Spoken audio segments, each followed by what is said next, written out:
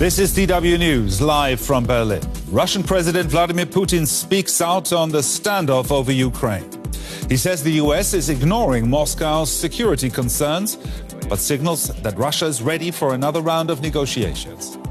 Also coming up, the situation is under control, says President Embalo of Guinea-Bissau after a coup attempt in the West African country.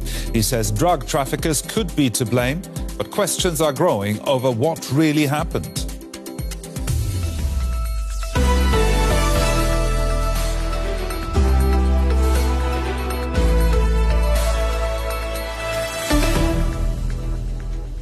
I'm Gerhard Elfers. Welcome to the program. Russia's President Vladimir Putin has accused the US and its allies of ignoring Moscow's security concerns in his first public remarks on the standoff over Ukraine in weeks. He said the West was using Ukraine to hinder Russia's development. Putin signaled he was ready to continue negotiations, but so far neither side has been willing to budge on their positions. For weeks, he has left the talking to others. But now, President Vladimir Putin has accused the United States of trying to drag Russia into conflict. The United States' most important goal is to contain Russia. That's the thing. In this sense, Ukraine itself is just a tool to achieve this goal. This can be done in different ways. One of them is to draw us into armed conflict. Across the border in Kiev, British Prime Minister Boris Johnson offered a show of support to Ukrainian President Volodymyr Zelensky. Johnson warned that war would be a lose-lose outcome. Russian invasion of Ukraine would be a political disaster, a humanitarian disaster. In my view, it would also be, for Russia, for the world, a military disaster as well. And the potential invasion completely flies in the face of President Putin's claims to be acting in the interests of the Ukrainian people. Ukraine is not completely relying on diplomacy to protect them. President Zelensky announced a huge addition to his nation's army. We will create a new political cooperation format in Europe between Ukraine, Great Britain and Poland. Within the next 3 years, we will increase the number of the Ukrainian armed forces by 100,000 professional soldiers. In a video released just hours before Boris Johnson's visit, soldiers tested rocket artillery systems just north of the Crimean Peninsula, which Russia invaded and annexed from Ukraine in 2014. Both sides are preparing for war, while the diplomats try to make peace. Well, for more on this story, I'm now joined by DW correspondent Magdalena Gwóźdź-Palukat in Warsaw. Magdalena, what's Poland's role in this conflict?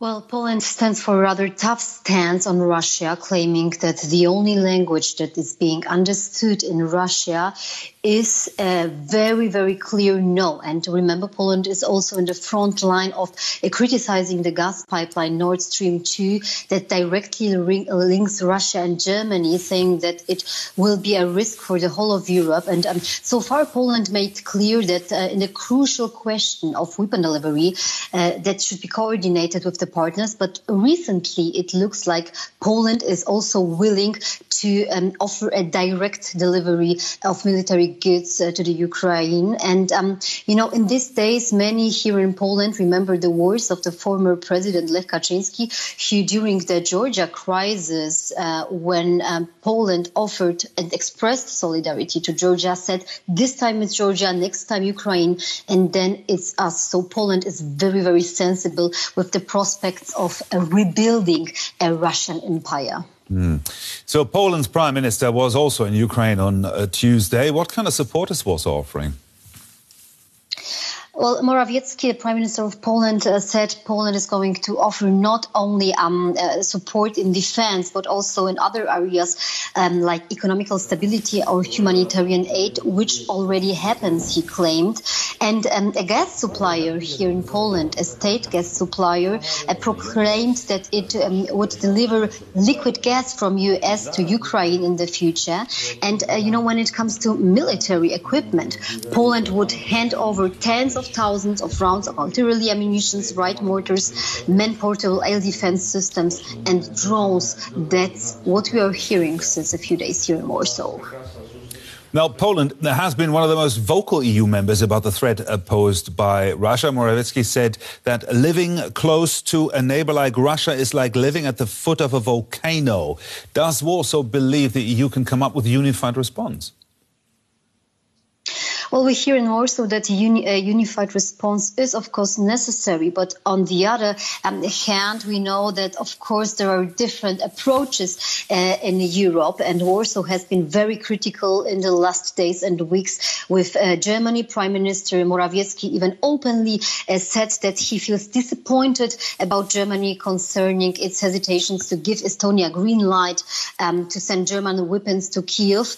And concerning alternative alliances, yesterday we've heard of another one between Britain, Poland and Ukraine, which rather for me seems more symbolic and also a very important. General here in Poland, an army officer, said yesterday it's nothing new indeed, because these countries work already together since 1996 in a program called Partnership for Peace.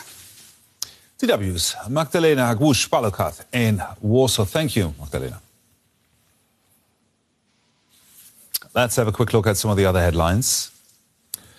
A court in Norway has rejected the parole application of mass murderer Anders Breivik, who killed 77 people in an attack in 2011. The far-right extremist is serving Norway's maximum sentence of 21 years under terrorism charges.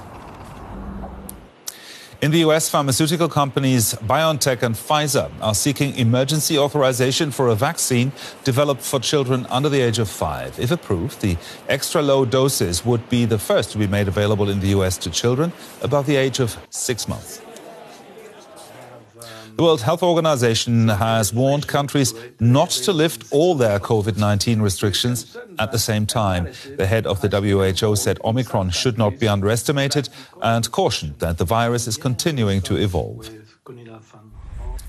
Authorities in Canada have broken up a convoy of trucks that was blocking a major border crossing into the US.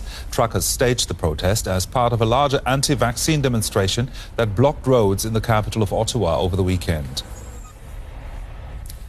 Let's have a look now at some of the other developments in the coronavirus pandemic. Germany has recorded more than 10 million coronavirus cases since the start of the pandemic. More than 200,000 new infections were logged on Tuesday alone, according to the Federal Research Institute. France has started easing COVID-19 restrictions despite record numbers in January. Mandatory outdoor mask wearing and capacity limits for large events have been dropped. And Tonga is going into lockdown after port workers delivering humanitarian aid tested positive for the virus. The remote Pacific nation was left devastated by a tsunami after an underwater volcanic eruption last month. Details are emerging after a reported coup in Guinea-Bissau. President Umaro Sissoco Embalo has said assailants armed with machine guns attacked the government palace for hours while he and the Prime Minister were inside, but that the situation is now under control. The violence in Guinea-Bissau is the latest in a series of attempted military takeovers in West Africa in recent months, most of which have succeeded.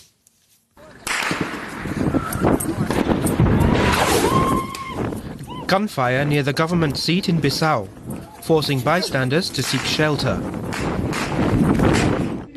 For hours, President Umaro Sissoco Embalo's whereabouts remained unclear, until he addressed the nation saying several security personnel had been killed in what he called a failed attack against democracy. I was in the middle of the Council of Ministers, with all the members, including the Prime Minister. We were attacked with very heavy weaponry for a duration of 5 hours, but now everything is under control.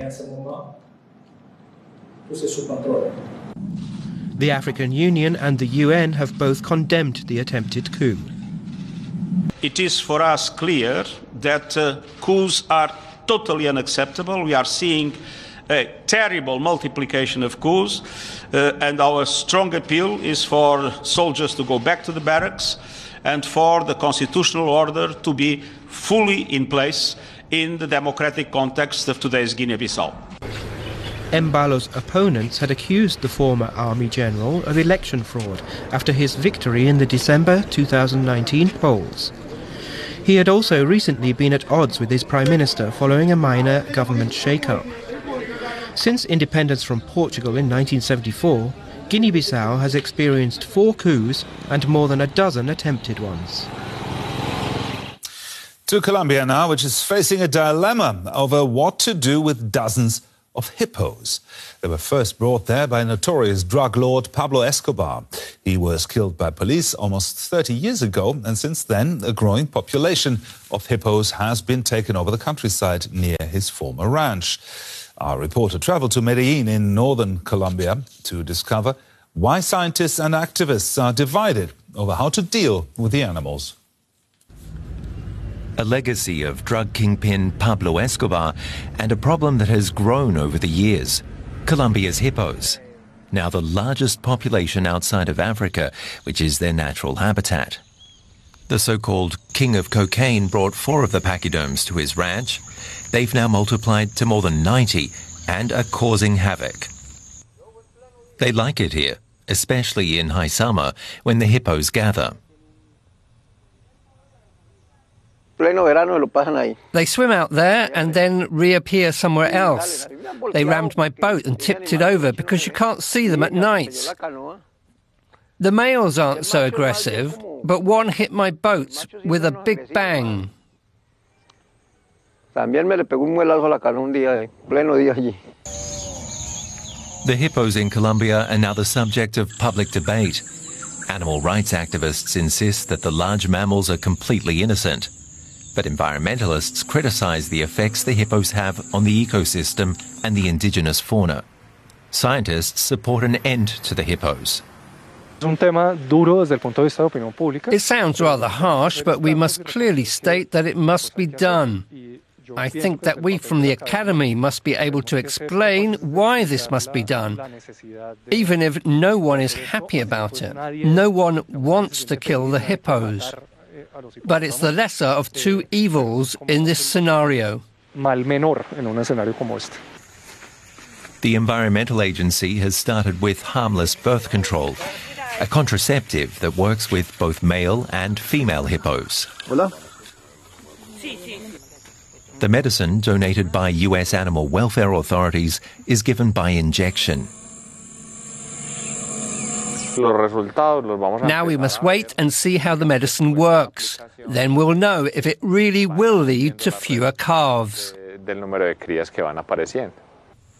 But young hippos often disappear even without medication. The semi-aquatic animals have achieved a kind of cult status among people who wish to imitate Pablo Escobar.